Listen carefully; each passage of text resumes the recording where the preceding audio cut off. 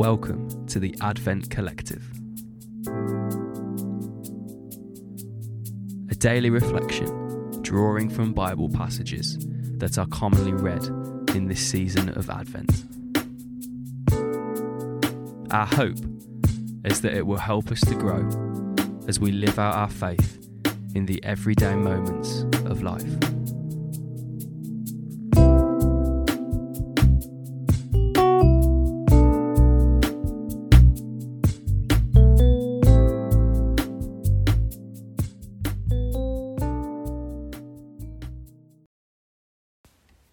Hello there, this is the Advent Collective from SDC Sheffield, and it is great to be with you today.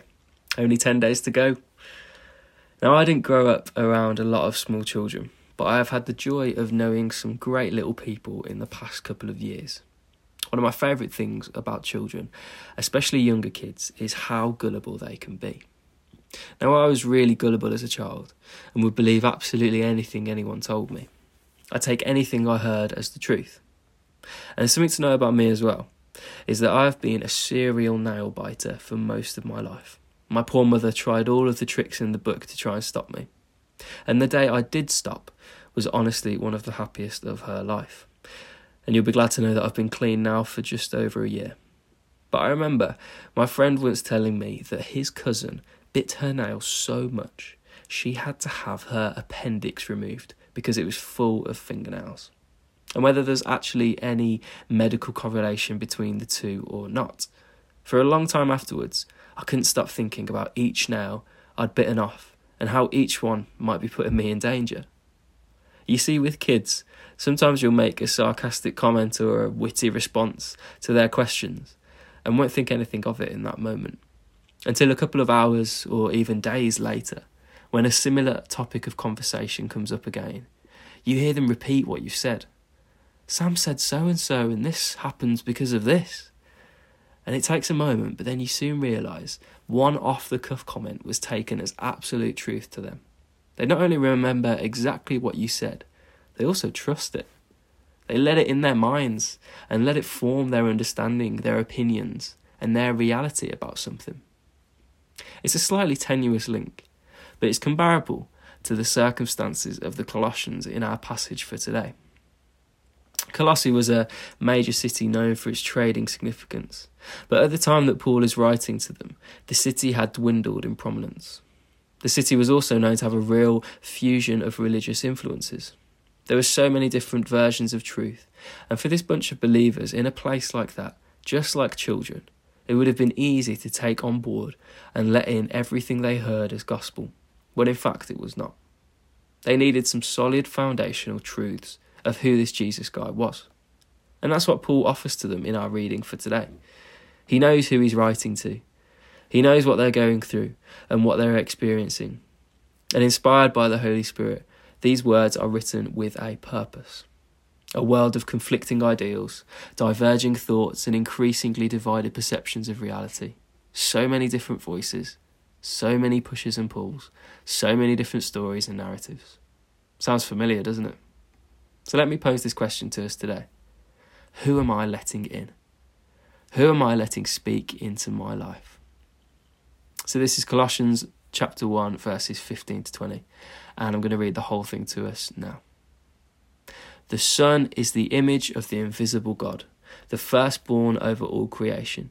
For in him all things were created, things in heaven and on earth, visible and invisible. Whether thrones or powers or rulers or authorities, all things have been created through him and for him. He is before all things, and in him all things hold together. And he is the head of the body, the church.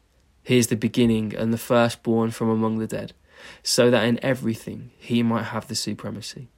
For God was pleased to have all his fullness dwell in him, and through him to reconcile to himself all things, whether things on earth or things in heaven, by making peace through his blood shed on the cross. Amen. What a passage that is. Especially during this Christmas period, I know I continually find myself having to do a bit of a reality check. Where am I finding truth and hope at this time? Am I putting my trust in plans, in gifts, in my consumerist habits. We're bombarded with messages that spending more, getting the latest products and the best things will make us happy. We're told time and time again that 2020 was just a write-off that needs to be truly left in the past. Am I letting these storylines become my reality? Is what I'm hearing on the telly and reading on social media speaking truth to my life? Just like Paul speaks to the Colossians in these verses, I need to remember the truth that I choose to put my trust in. I'm not blocking out and ignoring the world, but I'm assuring that my priorities are in check. I need to adjust the volume of whose voice is speaking the loudest in my ear. And here are some key truths we read in this passage that might just help us to do that today. Jesus is the Son of God.